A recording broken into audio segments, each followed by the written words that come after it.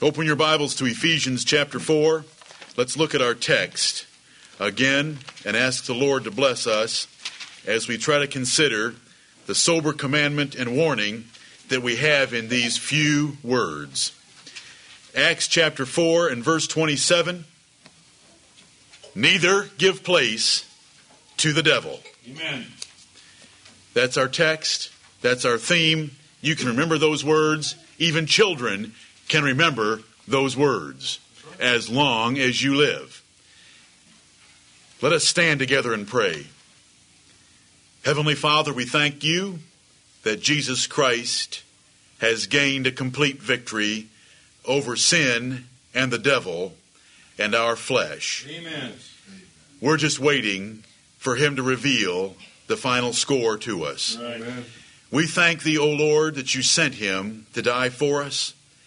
And now we choose by your grace to live for him. Amen. Bless us in this hour. The spoken word will be to the profit of these thy people, Yes. to the glory of the Lord Jesus Christ, and to the furtherance of holiness in our lives. For we ask it in Jesus Christ's name and for his honor and glory. Amen. Amen. You may be seated. Ephesians chapter 4 and verse 27. Neither give place to the devil. It's a commandment. Give no place to the devil. It's a warning. There's a devil that wants some places in your lives. So it's a commandment and a warning for us. Right.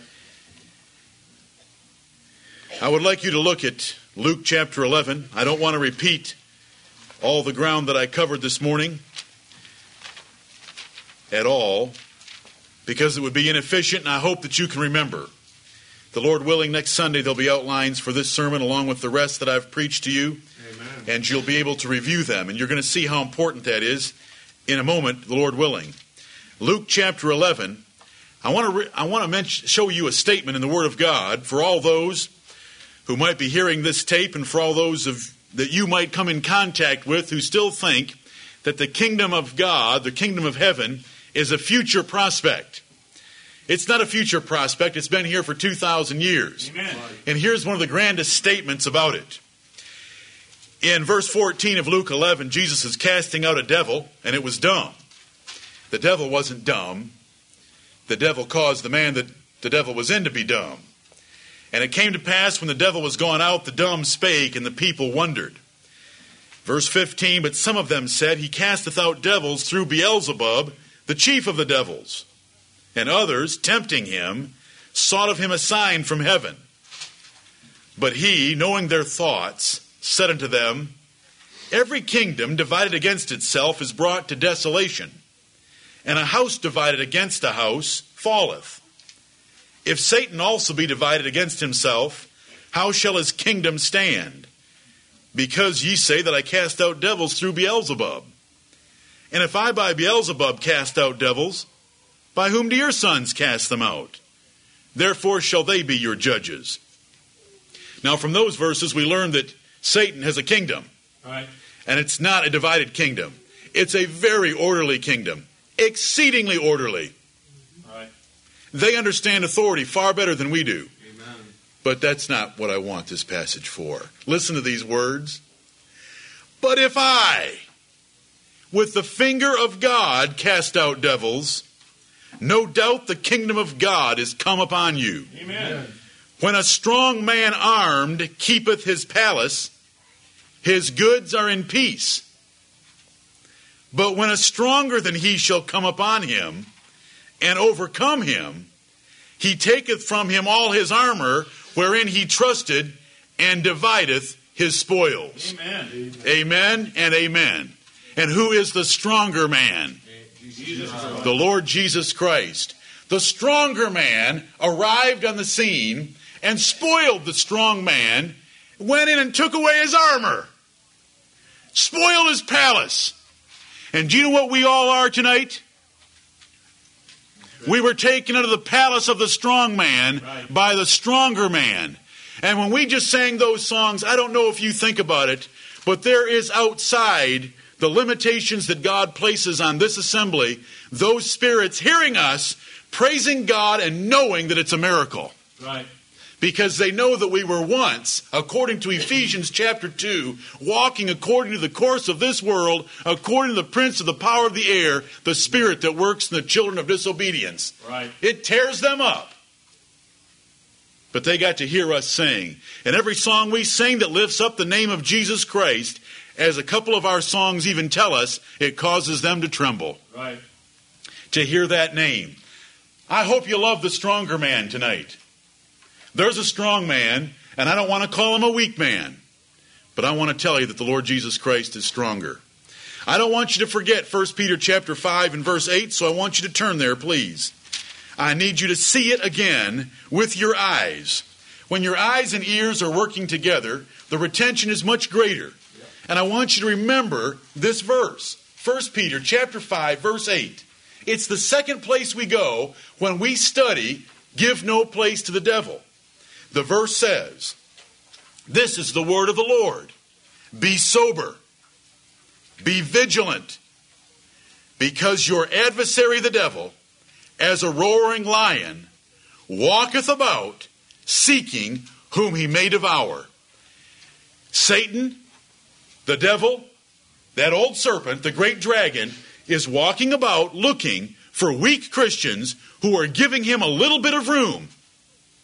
Like that herd of antelope that I described earlier today, that is out in that opening, where they are safe if they would stay there.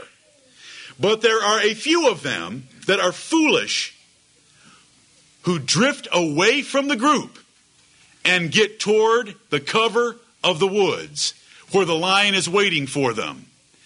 We give no place to the devil. We stay right in the center of that clearing where we're supposed to be, and we can stand. But if we give him a place, he'll take us down. Right. 1 Peter chapter 5 and verse 8.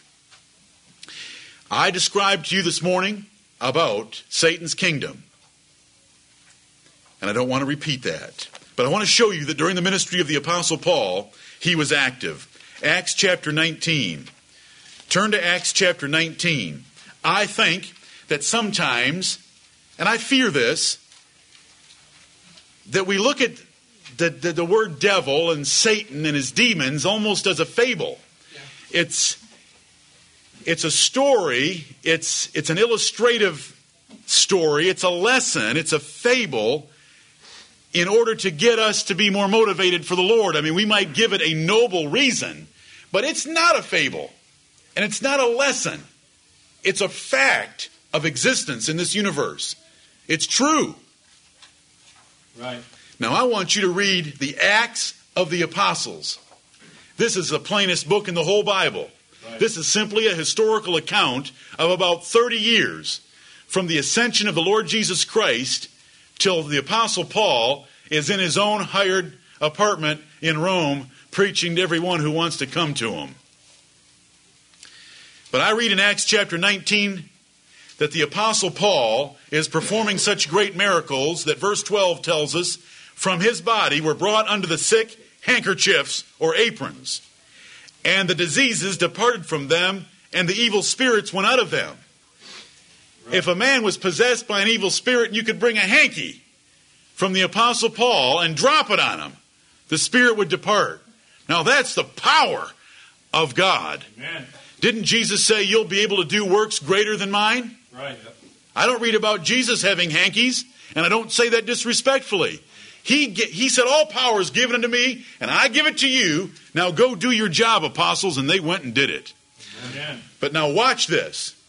In verse 13, then certain of the vagabond Jews, gypsies, we have them in our own country, exorcists, took upon them to call over them which had evil spirits the name of the Lord Jesus, saying, we adjure you by Jesus whom Paul preacheth. And there were 7 sons of one Sceva, a Jew, and chief of the priests, which did so. And the evil spirit answered and said, Jesus I know, and Paul I know, but who are ye?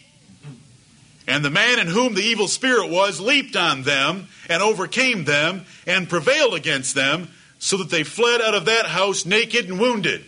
Now, how many gypsies were there trying to cast out devils? 7. How many men were there that had a spirit in them? 1. What happened? Who won in that battle? Demon. The one man possessed of a demon took out the 7. They ran out naked and wounded. And those demons know, brethren, they know. They know in this congregation who is holy and righteous, who's a mighty man, and who isn't. Brethren, we can play games with each other, but we cannot play games with that world. Right. They know. They know who the weak ones are. That's who they go after. And this was known, I love this part of it. This was known to all the Jews and Greeks also dwelling at Ephesus. Fear fell on them all, and the name of the Lord Jesus was magnified. Amen. That demons knew the name of Jesus. And many that believed came and confessed and showed their deeds. Many of them also which used curious arts brought their books together and burned them before all men. And they counted the price of them and found it 50,000 pieces of silver. So mightily grew the word of God and prevailed. That's a revival. That is a revival. And it's all centered around the name of the Lord Jesus. Right. Powerful name. Look at 1 Thessalonians chapter 2. Brethren, I just read to you from the Acts of the Apostles. That's what they were running into. 1 Thessalonians chapter 2. You say, why can't we see demon possession today? There's not much. How do you want to answer that? There aren't enough righteous men to show the great distinction. They don't have to get crazy like they did in the time of the New Testament, because carnal Christians are better than the man of the Gadarenes living in a cemetery. 1 Thessalonians 2:18, the Apostle Paul writing to this church, he said, wherefore we would have come unto you, even I, Paul, once and again. I'd have been there a couple times by now. But Satan hindered us. Satan kept them from getting there. He doesn't tell us how. Whether a ship didn't make it into port, whether they were a wagon train was accosted by robbers and they had to turn back into a town, that doesn't tell us. Doesn't tell us if men got sick and couldn't bring Paul on his way. All he tells us is, Satan hindered us. Thessalonians, I would have been there.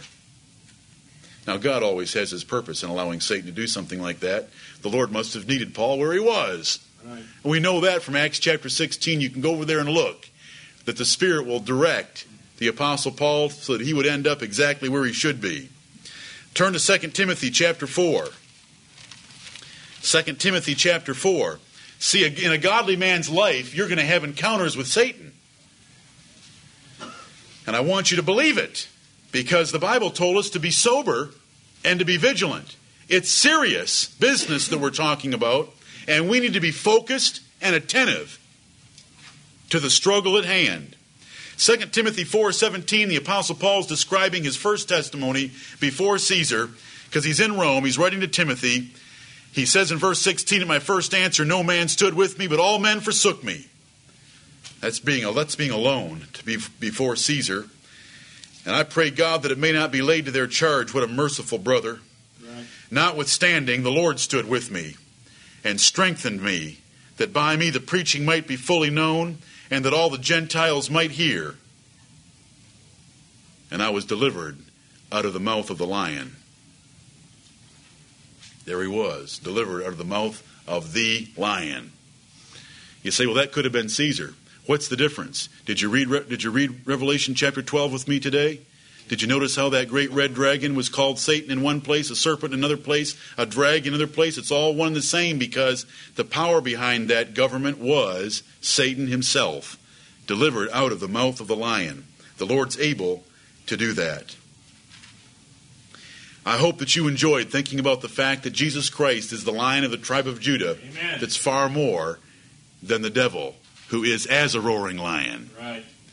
He can roar all he wants, but when the Son of God chooses to roar in that great day, brethren, the heavens and the earth are going to flee away from the face of him that sits on that throne. Right.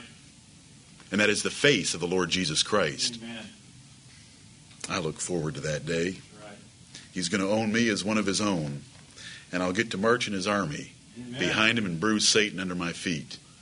Satan's going to be cast in the lake of fire, and I'm going to be given a white robe and invited into the presence of God. Unbelievable. He's going to call me one of his brothers.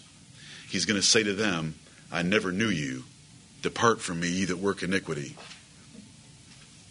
That's the doctrine of the devil. I gave you enough. We don't need more. The Bible tells us to be wise concerning that which is good and simple concerning that which is evil. We don't need to talk about the first church of Satan. We don't need to talk about witchcraft, witches, warlocks, and all the other stuff that I've spent my time reading. God forgive me. But I'm not going to do that for you. This is a New Testament church. You know where we stop? When the New Testament stops. Yeah. So now we're going to look at some illustrations, because that's what the Word of God has given to us for, that we through patience and comfort of the Scriptures might have hope. Amen. I want to show you some men who didn't handle the Satan well, and some men who did. The point of this whole thing, it is not a doctrinal understanding of the devil.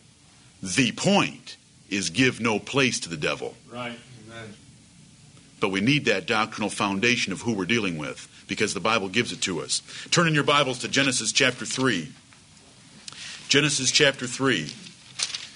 We must go to the first example in the Bible, because it's the great one. It's the one that's mentioned several times throughout the Bible. He's called the old serpent from this event, because it's 6,000 years old now. It was 4,000 years old when John wrote about him being the old serpent in Revelation chapter 12. Now we read in Genesis chapter 3 and verse 1, Now the serpent was more subtle than any beast of the field which the Lord God had made. Now this beast of the field called a serpent is not the same as the devil. The devil just took over one of them. Whether this thing crawled in trees, walked in trees, or flew through the air, it had legs. We don't know. We don't know if it rolled up in a hoop and rolled around. Right. And I'm not trying to be funny. We don't know. And you know what? If we needed to know, the Lord would have told us. Exactly. All he did was strip off its legs and make it go in its belly for the rest of its existence in the dust, to humiliate this particular creature of the beast of the field.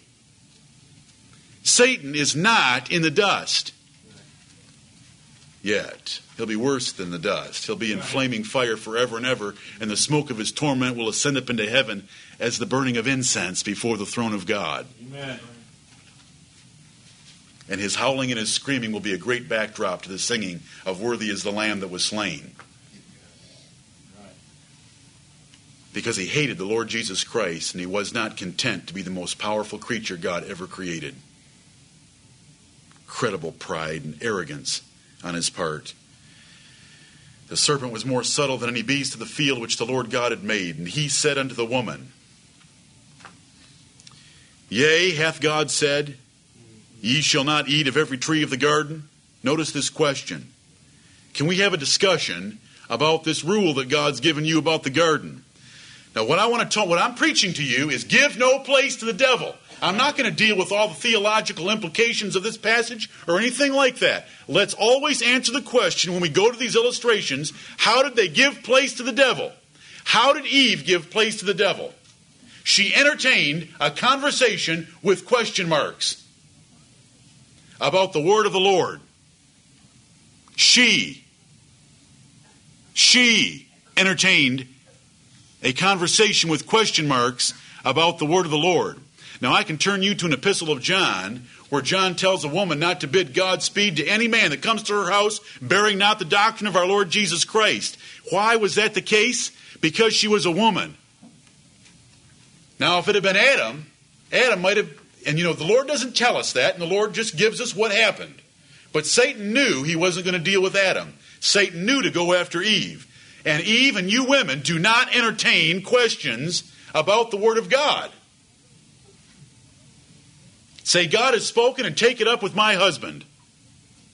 Amen. Protect yourself. Cover yourselves.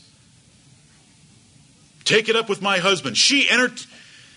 Why didn't she say, shut up? Right. What are you talking to me for? You're a serpent. God's told me. God created you and God created me. I'm not going to violate that. Talk to Adam. He's my head. I'm just his helper. She didn't say any of that.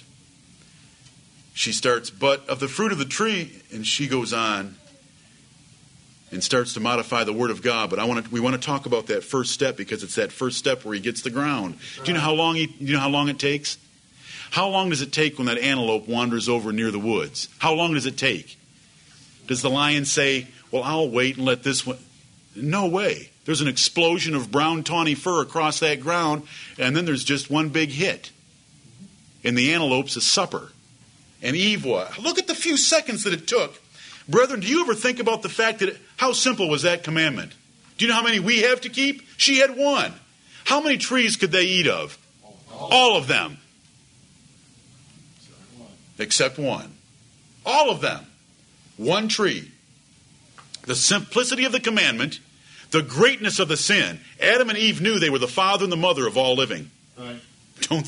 Don't think that the doctrine of representation was something that Paul came up with in Romans 5. Adam knew all about it. The speed of the seduction and the cost to their descendants.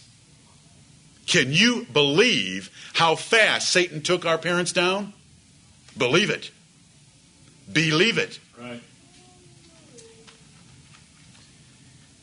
Can men make decisions that cost their families? Oh, yeah. Can men make decisions that cost their churches? Yes. Can men make decisions that cost their businesses, cost their nations? Yes, yes, and yes. This was one of the greatest decisions ever made. In a few seconds, took down all the descendants of Adam and Eve for one little commandment. And it started, though, by giving place to the devil. Right. And giving place was entertaining a discussion with question marks about the Word of God. We do not question what God said. There's a bumper sticker in this church. God said it, that settles it. No, God said it, I believe it, that settles it. That's what Eve should have said. God said it, I believe it, that settles it. Go talk to Adam. Be forewarned. She gave place to the devil by entertaining a discussion. Satan went on to use all three principal categories of his temptations. The lust of the flesh, the lust of the eyes, and the pride of life. You're all familiar with that. I'm not going to berate that point or beat it up again. But the lust of the flesh, the lust of the eyes, and the pride of life are the three great categories of all of Satan's temptations. 1 John 2:15 through 17. Those are the three things that are in the world. Those are the three things that he always uses. The tree was good to look at, good for food, and it looked like a tree that could make one wise. There's the three categories. Very same three categories he will use later on Jesus Christ in the wilderness. We're not ignorant of his devices so that he can get an advantage of us. She gave place to the devil by talking to him. Women, God has spoken. It is not your place to discuss it, debate it, question it, or allow questions of it. Turn it over to your fathers or your husbands. Stay away from me.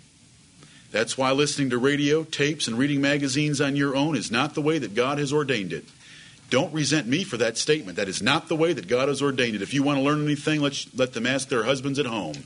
Let the husband read the pamphlet, go to the seminar, listen to the radio, or listen to the tape, then you can learn from him. That is not Jonathan Crosby. That is the Word of God. That's right. Amen. You do it any other route than the Word of God, you are giving place to the devil. You say, I thought giving place would just be watching an X-rated movie or something. Oh no, brethren, and oh no, sisters. If you don't do it God's way, you're giving place to the devil. The devil will see a family. Oh, we have a dysfunctional family here. The father's not taking his proper role. The husband's not taking his proper role. And the women are thinkers. And along comes the devil and will sow things in a woman's mind that he can sow so much faster than he can in a man's mind. Fiery darts of the wicked right into her head because she's thinking for the family spiritually. The man should do the thinking for the family spiritually. This is not the law or the gospel of Jonathan Crosby. This is the Word of God. Amen. That's right. Turn to Genesis chapter 4. I've said enough. Lord, give them wisdom to remember and to hear, to heed. To hear and to heed. Genesis chapter 4. There's a short little statement. Forget Eve now. I want to move on, but I hope everybody heard what I said. But we got to move on. There's a little statement here that I hope that the holy men in this congregation get excited to read. Cain was horrible. Cain was the son of the devil. Cain murdered his brother while they're both at the altar of God. He was a terribly wicked brother, killing Abel. But God gave Adam and Eve another son named Seth. God loved Seth, and Seth loved God. And Seth had a son named Enos. Listen to this. Verse 25, Adam knew his wife again, and she bare a son and called his name Seth. For God said, she hath appointed me another seed instead of Abel, whom Cain slew. And to Seth, this is Genesis 4:26, to him also there was born a son, and he called his name Enos. Then began men to call upon the name of the Lord. Can you go back with me and can you go way back to the Garden of Eden? We have two parents out here with skins of animals on them because God clothed them with the skins of animals while they were trying to cover their nakedness with fig leaves. And there's a flaming cherub there in the Garden of Eden to keep the way of the tree of life so that they could never get to it again. Those two come together and they have Cain. They come together and they have Abel. Those two sons grow up and Cain kills Abel. We've got Adam, Eve, and Cain as far as the Word of God tells us. No one is calling on the name of the Lord.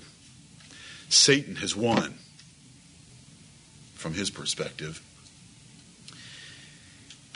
Eve's wise enough to know that any children she gets are from the Lord, and she says, I've got another son from the Lord. Names him Seth. Because remember, the righteous line was cut off with Abel. So God replaces it with Seth. Then Seth has a son named Enos. And brethren, a revival took place in a virgin world. And when I say virgin, I mean it was so new and fresh and young. A revival took place. Yeah. Then began men to call upon the name of the Lord with Enos. That's exciting. Amen. Do you know what I want? You know, when I read that, all I want is if God was writing history again, he would say in the year 2000, Jonathan Crosby began to call upon the name of the Lord more than he had before. And I want every man in here to read the passage the same way and say, forget Jonathan Crosby. I want to call upon the name of the Lord. Right. This is a revival way back. Way back. Okay, this is important. They're called the sons of God. They're called the sons of God. Now come over to Genesis chapter 6. We have a genealogy in chapter 5. Enos was way before Enoch. Way before Enoch. Right. There might not have been an Enoch without an Enos, because they taught their children. Men began to call upon the name of the Lord. But we come to chapter 6 and verse 1. It came to pass when men, what in the world does that mean, began to multiply in the face of the earth, and daughters were born unto them. Now remember, we had a genealogy in chapter 5. This is a statement going back to our little tiny world and our little tiny family of Adam and Eve, and describing their generation, what they were doing as a family. There were two families already. Cain and his descendants, Seth and his. Right. Verse 2, that the sons of God saw the daughters of men, that they were fair. Men began to multiply. Cain and Lamech, his son, and others began to multiply very rapidly, polygamously. All you got to do is read. Lamech had multiple wives. First man that wasn't content with God's order of creation had polygamy, incestuous relationships, and rapidly increasing the population of the daughters of men, so that there was this huge growth in the children of men that were the descendants of Cain. And you've got these sons of God over here called Enoch, called Seth and Enos, and their descendants. And the sons of God saw the daughters of men, that they were fair. Brethren, they gave place to the devil again. They had just come out of the Garden of Eden. They're only a few generations separated from the Garden of Eden, and they're looking at the daughters of men. And when it says the daughters of men,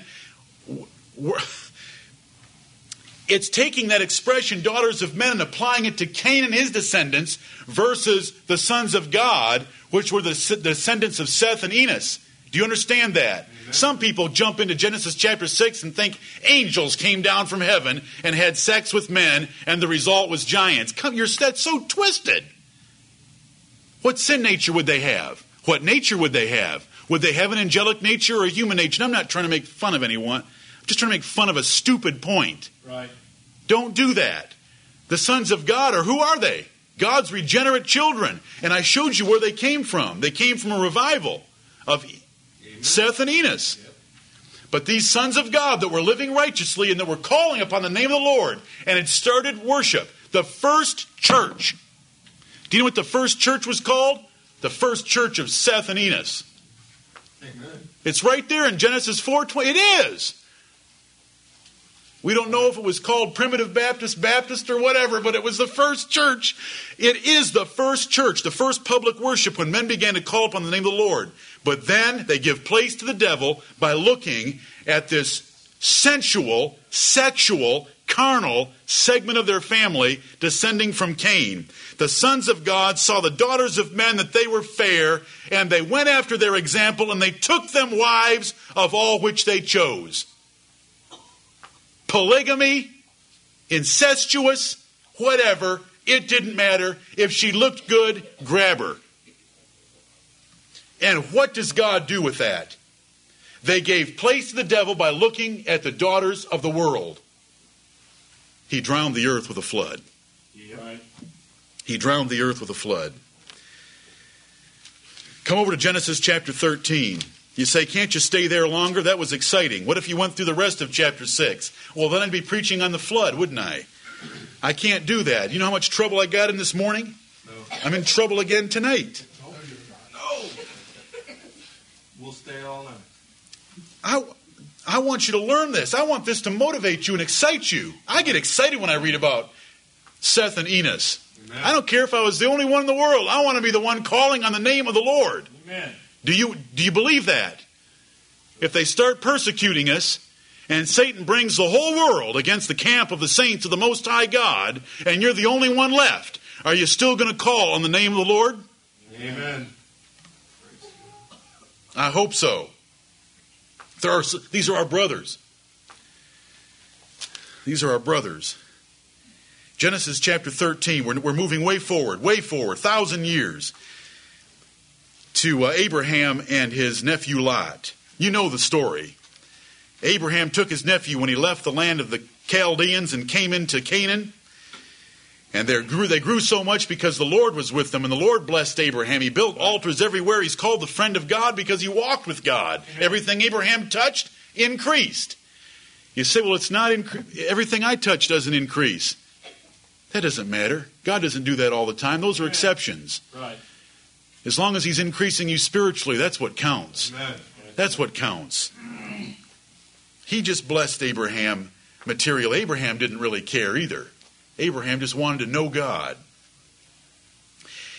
They got so big that they had to separate. And Abraham, being the generous man that he was, takes his little nephew, where he should have told him where to go park his stuff. He says, look at the property here and you pick what you want. And greedy little Lot gave place to the devil the first time by not honoring his elders, Right. who was treating him like a father. How do you give place to the devil? All he needs is a little bit of room. As soon as Lot made the decision that, hey, I get a choice, well, instead of saying, no, uncle, you choose, and I'll take whatever's left, he stepped forward. That is not the way a Christian operates. Right. That's taught with the Spirit of God. First mistake. Second mistake was that when he picked the land, it tells us in chapter 13, verse 12, that Abraham dwelled in the land of Canaan and Lot dwelled in the cities of the plain. Genesis 13:12, and pitched his tent toward Sodom. And see, I want those words to be burned into your souls. He pitched his tent toward Sodom. How are you pitching your family? And how are you pitching your tent? What's it toward? Is it toward Seth and Enos? Is it toward Abraham being a friend of God? Or is it carnally minded? Is it educationally minded? Is it financially minded? Economically minded? Socially minded. What are you pitching your tent toward? Lot made a choice. I love that lush property down there heading toward Sodom. But look at what the Lord wants us to know about that choice. But the men of Sodom were wicked and sinners before the Lord exceedingly. And if you ever start to think, because of all the propaganda that's being fed Americans, that sodomy is not all that bad, don't forget Genesis 13:13. They were sinners before the Lord, wicked and sinners before the Lord exceedingly. But that's where Lot went. We got to move on. How did he give place to the devil? Instead of honoring the man that God was honoring, Abraham, he honored himself above Abraham, and then he pitched his tent toward Sodom, which is a city known for wickedness. What's a child of God supposed to do not to give the devil any place? Cut off every occasion for such wickedness. Right. Get as far away from it as you can. Amen. Be extreme in the other direction. Right. Say, Abraham, you're the friend of God. Maybe you can handle that temptation, but I'm going in the other direction. Genesis 37. Genesis 37. Satan got Adam with Eve, and Satan got the sons of God with the daughters of men. You think we'll run into that again? Genesis 37, verse 3, now Israel loved Joseph more than all his children, because he was the son of his old age, and he made him a coat of many colors. And when his brethren saw that their father loved him more than all his brethren, they hated him, and could not speak peaceably unto him. Did they give place to the devil right there? Yep. What did it end up? If it hadn't been for Reuben saving his life, they'd have killed him. They wanted to kill their brother. Reuben interfered, saved his life, and what they do instead? Sold him as a slave down into Egypt with a band of Ishmaelites that came by. How did it all start? They saw that their father loved a son that he happened to have in his old age from a woman that had never given him any children. That was Rachel. You can sort of understand that. Do you know what a child of God should have done? They should have loved that Joseph because he was such a special child.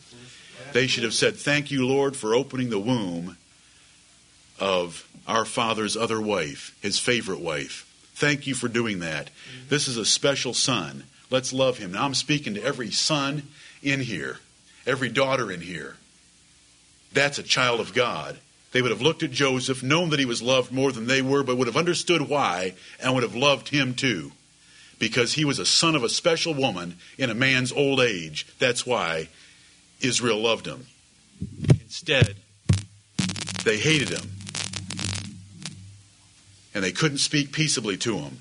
Now let's take that a step further and apply it at home. You're not going to get out of this series until we get this really close to home.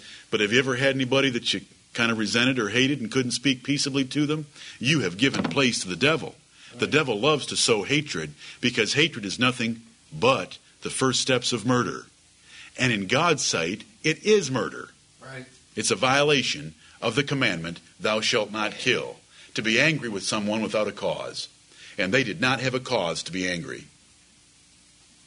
They gave place to the devil. And you know what horrible trouble that caused?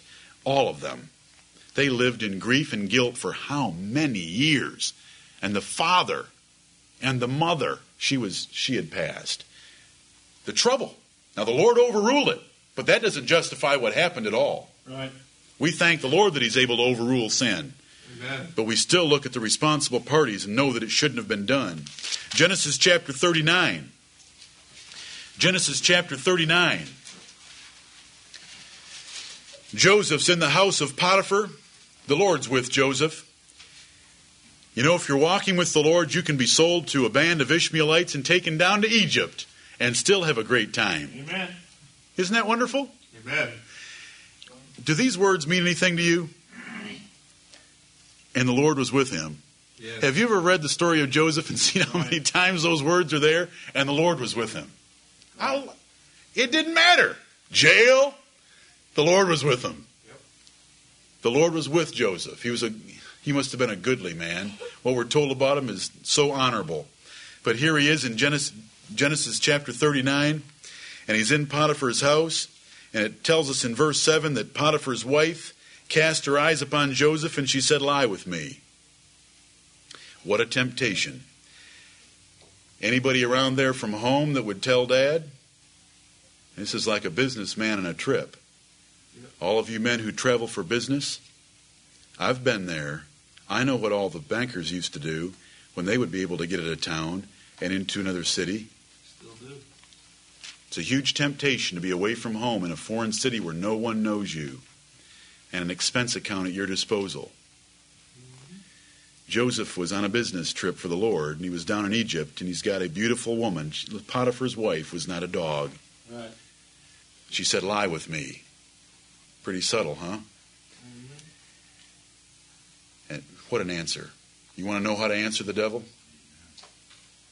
Amen. Just like Jesus did. It is written. He refused. What is that called? That's called resisting the devil. And said to his master's wife, behold, my master wotteth not what is with me in the house, and he hath committed all that he hath to my hand. There is none greater in this house than I. Neither hath he kept back anything from me but thee, because thou art his wife. How then can I do this great wickedness and sin against God? Amen. Is that a brother? Amen. That is a holy brother. That's why the Lord was with him. When you have a heart like that, the Lord will be with you. Does this sound like Psalm 101? Amen. I hate the work of them that turn aside. Amen. Oh, when wilt thou come to me? Do you follow how it all works together? You live like that, the Lord will come to you. Do you understand that? Yes. This is just like Psalm 101? Right. And it came to pass, verse 10, as she spoke to Joseph day by day, that he hearkened not unto her to lie by her, or to be with her. And it came to pass about this time that Joseph went into the house to do his business, and there was none of the men of the house there within. I know Joseph, and he had to go in. He had work to do, and he's doing his job. Verse 12, and she caught him by his garment, saying, lie with me. Did he talk to her again? Nope. When she's that close, could he smell her? Could he feel her? What did he do? He did what every young man should do that's in a situation like that, and hopefully every young man should do some things before he gets in a situation like this. He fled. And we're going to find some Bible verses written by Solomon and the Apostle Paul that tell us to do just that. Flee. Amen. Run. Do you know how shameful that is? I'm appealing to the hearts of men. Women may not understand. Men, beautiful woman. She wants you to sleep with her. But you run away instead. Everything, apparently. But he did it. That is a man that gave no place to the devil. He did not stay there and talk to her about it. He did not stay there and say, maybe we can have an emotional relationship. What a man. Genesis 39, Joseph. He didn't give place to the devil. Now, we've read about some that did, and their failures, but there's one in the Bible that didn't. He paid the price, but I want to tell you, verse 21 tells me this, where he was thrown into prison bound. What are those words? Verse 21, he's in prison bound for following and serving the Lord. But the Lord was with him. But the Lord was with Joseph, right. Showed him mercy, gave him favor in the sight of the keeper of the prison, and on it goes until he's sitting on the throne. Amen. Turn over to 2 Samuel 11. The illustrations of the Word of God, I am not taking these from McKnight's sermon illustrations that's used at Bob Jones University. I am taking these from the Old Testament. We're told in Romans chapter 15 that the things that were written aforetime were written for our learning. Amen. That we, through patience and comfort of the Scriptures, might have hope. Right. Because there's good men like Joseph. That's a true story. I don't know if McKnight's little stories are true or not. Right. And I don't care. God left these here for us to know about these men. Some men failed, some men didn't. Some men gave place to the devil, some did not. Some resisted the devil, and he would flee from them. David, a man after God's own heart. 2 Samuel 11, verse 1. And it came to pass, after the year was expired, at the time when kings go forth to battle, that David sent Joab and his servants with him, and all Israel. And they destroyed the children of Ammon and besieged Rabbah. Got a little sentence here. But David tarried still at Jerusalem. He gave place to the devil. He was not where he was supposed to be. He was not doing what he was supposed to be doing. It's stuck right there for us. Then we get to read chapter 11 and find out what happened and find out the sin, find out the judgment that followed. And ever since 2 Samuel chapter 11 verse 1, David is always mentioned when you are talking about David in the Word of God as to what a great man he was. There is always a footnote saying, except in the matter of Uriah the Hittite and Bathsheba. Right. And it all started with giving place to the devil by not being where he was supposed to be and doing what he was supposed to be doing. So, as husbands and as fathers and as church members and as a pastor and as a citizen and every other responsibility we have, let us make sure that we are doing it well. Because it'll keep us very busy and occupied where the Lord wants us to be. But if we are not, we can be like David and give place to the devil. I want to tell you something, brethren. David was not a marginal Christian. Do you want to go back just 4 chapters and read chapter 7, my favorite chapter about David in the whole Bible, that I mentioned this morning, where he's sitting in his house and he wants to build God? That's chapter 7. What happened in chapter 11? It tells us right there in the first verse. Now my point is, and the whole point of this study is, give no place to the devil. You say, how does that apply specifically to us? We'll get to us. Amen. But I want you to see that in the Word of God, we are told, we're not left to wonder, how could David do that? It started out by giving place to the devil, and as soon as you give place to the devil, you'll do anything. Right. Because the devil will cause you to do anything. Amen. He is more powerful than you are, and if you give him place, he'll push you down and pull you down and devour you. Yes. Thankfully, when David wrote Psalm 23 and he said he restoreth my soul, I hope that has great meaning for you. Amen. Because he delivered him out of the clutches of the devil. Right. You go read those Psalms. When you read those Psalms, you imagine a man with a heart after God that went into sin that badly several times and back out. He knew about the grace of God. Turn to 1 Kings chapter 3. When you give an example like that to your children, without the mercy of God, and if you don't correct it carefully, there's going to be problems following in future generations. Solomon is a man that we love because God loved him. God gave him great wisdom. In 1 Kings chapter 3, you can read in verse 5 that in Gibeon the Lord appeared to Solomon in a dream by night, and God said, ask what I shall give thee. Isn't that great? Amen. The Lord said the same thing to us. Right. I think it's Matthew 7:7, ask and it shall be given you. I don't know what other words you need. He's offered the same thing to all of us. But anyway, we love Solomon. We love this story of how he answered the Lord so well, and the Lord blessed him abundantly. But he had already given place to the devil. Right. We know what happened to Solomon later in his life. 300 wives and 700 concubines. Or the other way around, I get confused. All I know is it adds up to 1,000. He had 1,000 women. And they turned his heart away from the Lord so that he was serving other gods and building temples to pagan gods after the dedicatory prayer that we get to read about in Scripture. Isn't that incredible? Yes. Who can pull a man down like that? Satan. How can you pull a man down from building the most glorious edifice for the Lord God, offering 120,000 sheep, 22,000 oxen, watching fire fall down from heaven and consume it, and uttering the most beautiful prayer in the whole Bible? And then he's passing his own seed to Molech. Satan. How did it get started? 1 Kings chapter 3, verse 1. And Solomon made affinity with Pharaoh, king of Egypt, and took Pharaoh's daughter. I want you to notice the relationship here. God is merciful, isn't he? But God already knew. When God came and said, ask what you will. But do you remember what the conditions were in that?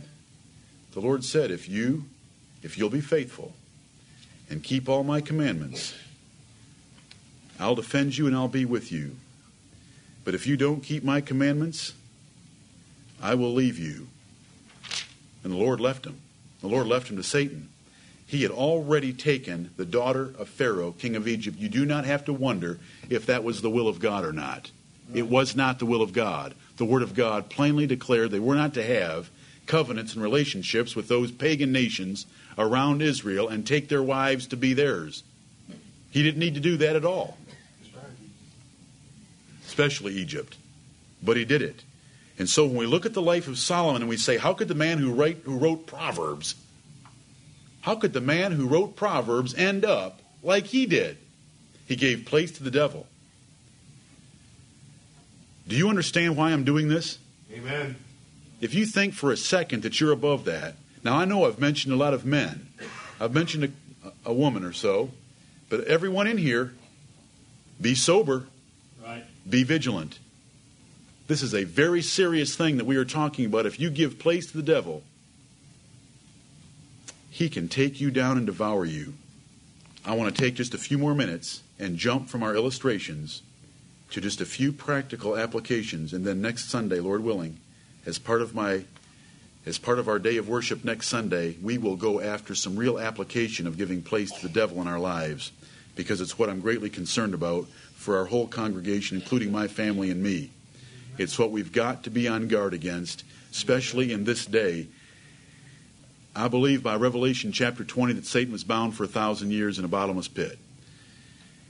That bottomless pit was to hinder him from deceiving the nations, so that the gospel could have free course and be glorified around the world, and it was. Wherever they went and preached, men were converted. It didn't matter where it was. I mean, Paul turned the world upside down. Amen. There were congregations everywhere. There were congregations in the city of Rome, which was the capital of that red dragon. Pretty impressive, huh? Mm-hmm. And of Caesar's household, we're reading the Word of God had been converted. Yep. Now that's the word of the Lord having free course. Amen. I mean, there were Ethiopians running back to meet Candace and wanting to tell her what he had just learned about Isaiah 53. And saying that I met a man out there who baptized me and then he disappeared. There were awesome things going on in the world. Right. Because Jesus had said, all power is given to me in heaven and earth. Because he had bound the strong man and his palace was open to spoiling. Yep. And so men were being converted. That was to be for 1,000 years. That 1,000-year term is a figurative expression in Revelation chapter 20 describing the period of Christ's reign from heaven over the earth when the gospel would have free course. But before the end, just before the end, that devil is going to be loosed from that bottomless pit so that he can resume his previous activity that he's been limited from or hindered from. Now, he's been still walking about seeking whom he may devour individually. But he hasn't been able to take over governments and nations like he did to blind them to the gospel. He could still motivate them personally and individually, but not to shut the gospel off. The darkness was lifted from the earth for the Lord to send forth the gospel. But just before the end, Satan will be loosed from that bottomless pit and will go forth again to deceive the nations. There is no prophecy in the Word of God keeping us from believing that we are at that time. Point one. Point two, all you have to do is look around and read what's going on in the earth and the overall hatred of true biblical Christianity from all quarters. Right. Amen. Amen. How do we give no place to the devil? Let's quickly look at a few verses. Romans chapter 13.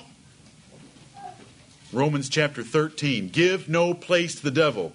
That means the devil wants to get a little bit of room. If he can get a toehold in your life, he can push you and move you back and push you down.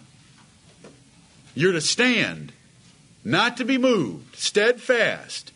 But if you give him a little place, if you give him a little room, he'll get a toehold on you and some leverage and push you down.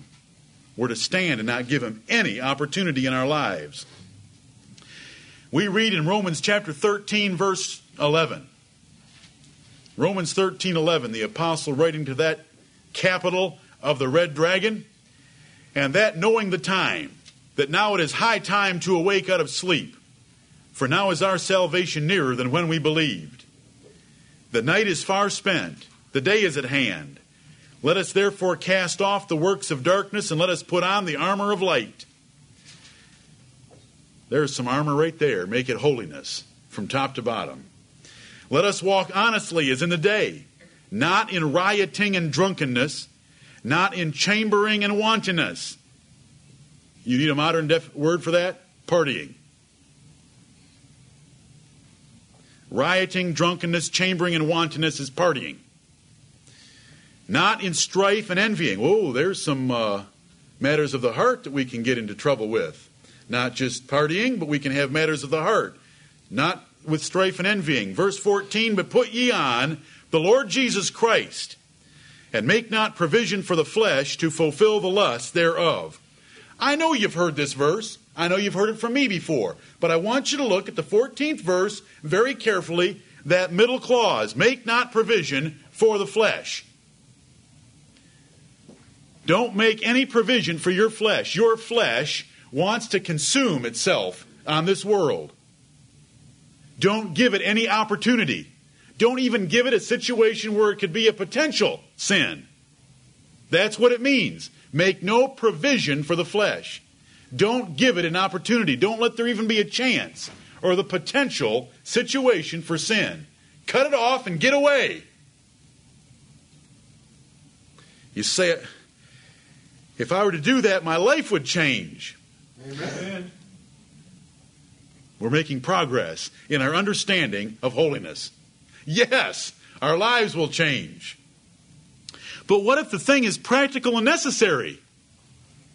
Cut it off. Right. Is that practical and necessary? Amen. Jesus said in Matthew chapter 5, if your right hand offends you, cut it off. If your right eye, very valuable little instrument, offends you, pluck it out. Amen. I don't know if I could live without TV. Oh, yes. Cut it off. Try it. Amen. For the Lord's sake, put ye on the Lord Jesus Christ. Right. That's an example that I give. I give that example for very good reason. It's one of the most obvious, and it's one of the most dangerous.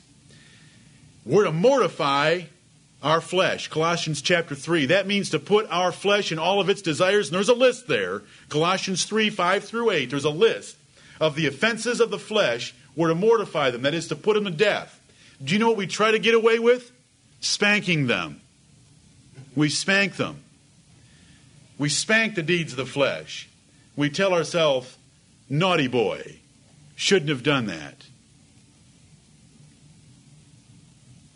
Shouldn't have watched that. And then go the next weekend and watch another one. Naughty boy. Do any of you know what I'm telling you exactly what you do? How do I know? You do it too. That's right. Naughty boy. We shouldn't have watched that. Shouldn't have done that. Lord, forgive me. And go do it again. Do you know what the Bible says? Cut it off, pluck it out, put it to death. Right. Put it to death. Don't give it even an opportunity to get you to sin. Where do you go? What do you read? What do you watch? What do you say? What friends do you have that you have to sometimes confess sins for? Those places, those things, those friends, guess what? Cut them off. Cut them off, pluck them out, get rid of them, put them to death. That's what it means to make no provision for the flesh. If you know television has, can, could, would, has tempted you, should you channel surf? Now should you channel surf? No. You say you're getting into my personal life. Amen. Amen. It's the whole New Testament's about is your personal life. Yep. Should you channel surf? No. How can you channel surf if you've been tempted before and you've sinned before? And if you don't know that you've sinned, you need to go back and start over with the tapes again, beginning with the glory of the church, and work yourself forward to find out. Television's a horrible thing. And if you're comfortable watching it, you're not comfortably holy. Amen. That's right. How can you do it? That's making a provision for the flesh. As soon as you sit down there and say, I just need to relax, pull the tie down. I just need to relax for a few minutes. Click, click, click, click, click. Let me tell you what will happen when you click, click, click, click, click. Before you know it, 2 hours has been blown. And you're tired, and it's time to go to bed. And guess what you forgot to do? Yep. Forgot to have devotions with the kids, love the wife, read my Bible, pray, and seek God, and sing to Him in my private closet. And then while you're laying there in bed thinking about, man, the night went away so fast, and I forgot to pray that, oh, I'm so tired, Lord, I'll try to pray tomorrow. And you go off to sleep. But you've just exposed yourself to so much wickedness through that stinking thing in your house called the television. While you went from channel to channel to channel, you saw so much corrupt flesh being stuck in your face by the daughters of men, and you're supposed to be a son of God. Right. Is that right or not? You hit it. Where are the Seths and the Enoses? We need to be calling upon the name of the Lord. There are substitutes that you can create for television. Did you know that it's only existed for 2 generations? Yep. Can you believe that? That the world got along for 6,000 years without it? Amen. Never all. Look at, Take it off. flee youthful lust. Paul told Timothy, flee youthful lust. Who did we just read about that did that? Joseph. Look at Proverbs. Does Solomon ever teach that? Amen. When he was in his right mind and the Lord was inspiring things through his pen and his father was giving him some advice, did David ever give him some good advice? Amen. Did he get into trouble when he went on one of those senior trips down to Egypt? Where did he meet Pharaoh's daughter? Not all senior trips are bad. Somebody's going to jump on me for it. Somewhere, Solomon went and met Pharaoh's daughter. Right. Saw her at some event. Thought he just had to have her. But look what David had already taught him. Remember, the first 10 chapters of Proverbs are by David to Solomon. Right. Yep. Proverbs chapter 4, verse 14, talking about wicked men. Enter not into the path of the wicked. Enter not into the path. Don't even get started. You've all been to a place where they have hiking trails, and there's a little sign that says 3 miles to such and such a point. Well, if that trail happens to be the path of wicked men, he doesn't even want you walking past the sign. Don't go down it a ways and see, I'm going to see if I can handle this. Right. Ever heard those words before? Oh, yeah. I think I can handle this. Wrong. That's giving place to the devil. Yeah. He knows you can't. And after this series, you're supposed to know you can't. Amen. You don't go past the sign. Let's go watch that movie tonight. We'll just try to ignore the bad stuff. No, I know you wish I didn't know you. Anyway, Proverbs 4:14. Enter not into the path. I'm not going. Amen. I'm not going at all. I don't watch it at home at all. Amen. Haven't missed it a bit. Amen. Miss it.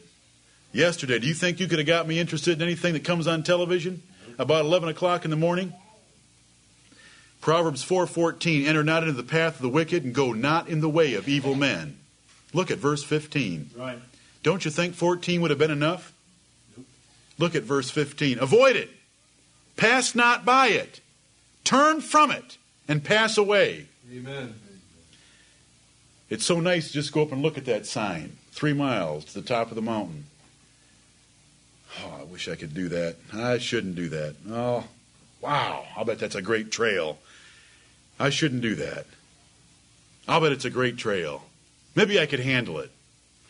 That's what he's saying don't do. Right. Because if you do that, you're giving place to the devil. You give the devil that little bit of time because you're inching over toward the woods. He's laying in the tall grass. He's laying in the tall grass and his tail is just doing this. Very slowly because he's licking it. That's his way of licking his chops without making any noise because he knows he has a hot meal coming. Proverbs chapter 5 and verse 8. Speaking of a strange woman. Verse 3 is a strange woman. Verse 8 tells us how to avoid her. Remove thy way far from her and come not nigh the door of her house. Don't get near, don't talk to her, don't email her. Stay away from her. 6:5. Deliver thyself as a roe from the hand of the hunter. How does a deer get away from a hunter? You men who've been out hunting, and you blow a 30-06 100 yards away from a deer, how fast does it move in getting away? Faster than the bullet. Is that the text? Amen. Deliver thyself as a roe from the hand of the hunter, and as a bird from the hand of the fowler. If you get your hands on a bird and then let go, how fast does it move? Does it just flutter around your head hoping you'll grab it again? Or does it take off? That's here. This is a proverb. This is a proverb. It's a picture for us to get a hold of and to get away from sin. Amen. Let me just hit a couple more and we're done. Listen to this. 1 Corinthians chapter 7 and verse 5. Don't think that I go anywhere but where the Word of God leads me, because I don't. But in 1 Corinthians chapter 7, we have a whole chapter dedicated to marriage. Now, brethren, I want you to know, because you've got to leave today, you've got to leave the lessons of today realizing that right now in this room, there is a large number of spirits. By the grace of God, the ones that are in this room right now are God's elect and holy angels. They're here. Right. This is a real situation that I'm talking to you about. Be sober, be vigilant. Don't laugh, and don't think lightly of what I'm telling you. There are incredibly powerful and glorious beings in here that hear every word that I'm saying. They watch every bit of your response to me. They see it all. They hear it all. They already know the full truth. Outside of this room, there are a lot of other spirits of the devil himself. And maybe some in here, hindered by the good angels that are here with us and by the Lord Jesus Christ. Amen.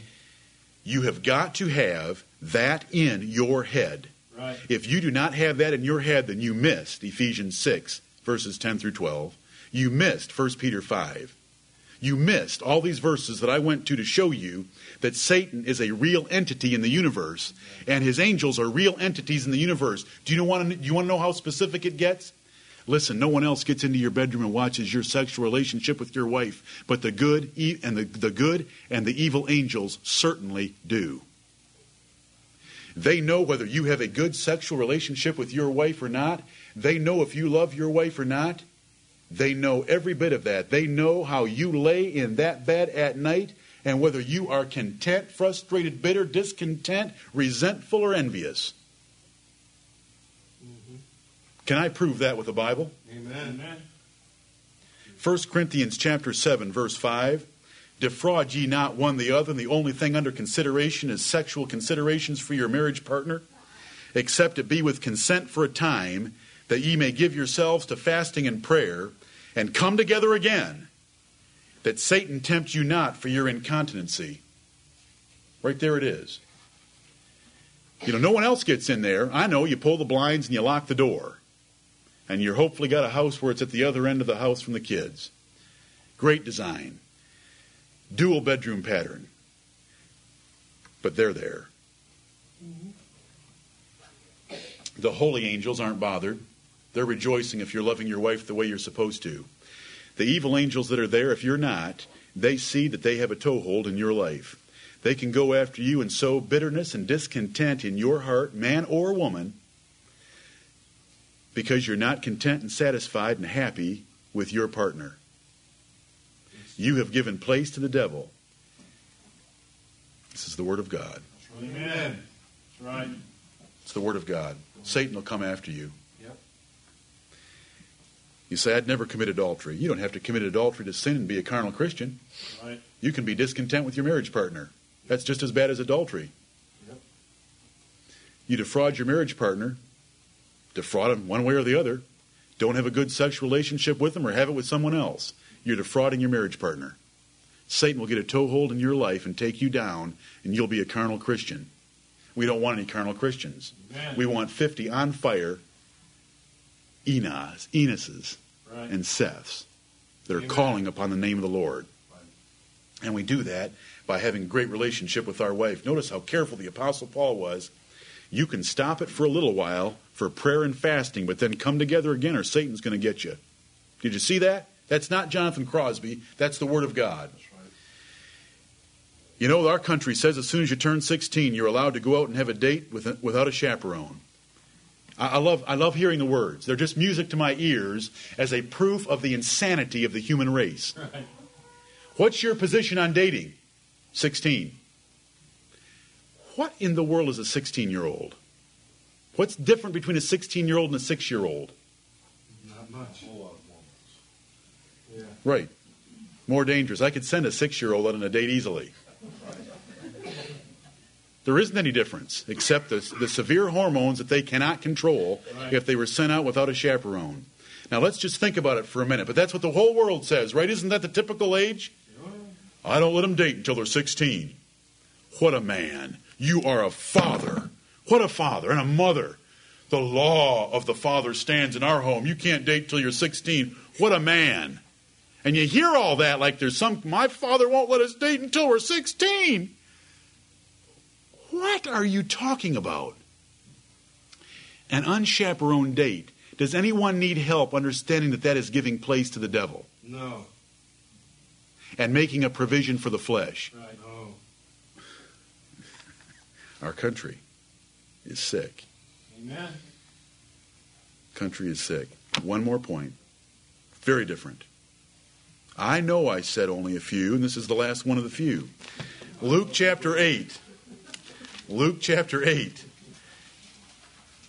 If I don't keep my word soon, though, I'll be giving place. Luke chapter 8.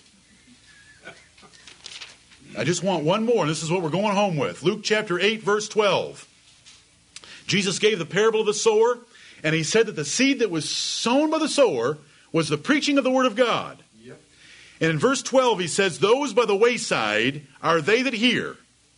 Then cometh the devil, and taketh away the word out of their hearts, lest they should believe and be saved. That's Luke 8:12. The word of God can save us from giving place to the devil and can save us to victorious, pleasing lives for the Lord Jesus Christ. But you have to hear, and you have to grab a hold of it, and you have to remember it and retain it. And verse 18 of this same chapter will say, take heed, therefore, how ye hear. Brethren, we're going to say amen. You're going to get up and you're going to walk out of here. Are you going to remember what we talked about today? Tomorrow, will you remember it? Will you talk about it with your family? The next day, will you remember it and talk about it with your family? Will you think about giving place to the devil and not do it? He is looking for you when you leave this place to see if he can do something to snatch away the word of God. Because I believe that right now there are some in here saying, I want to be like Seth and Enos. I don't want to give place to the devil. But the minute I say amen, and you walk out of this assembly, he's after you for the word of God. And if you go get distracted with other things and don't keep these matters before your eyes and before your mind and in your heart, he'll snatch it away. And then we've lost the day's work. May the Lord bless us to keep it. May he help us keep it. Amen. To the glory of Jesus Christ. Right. Stand with me.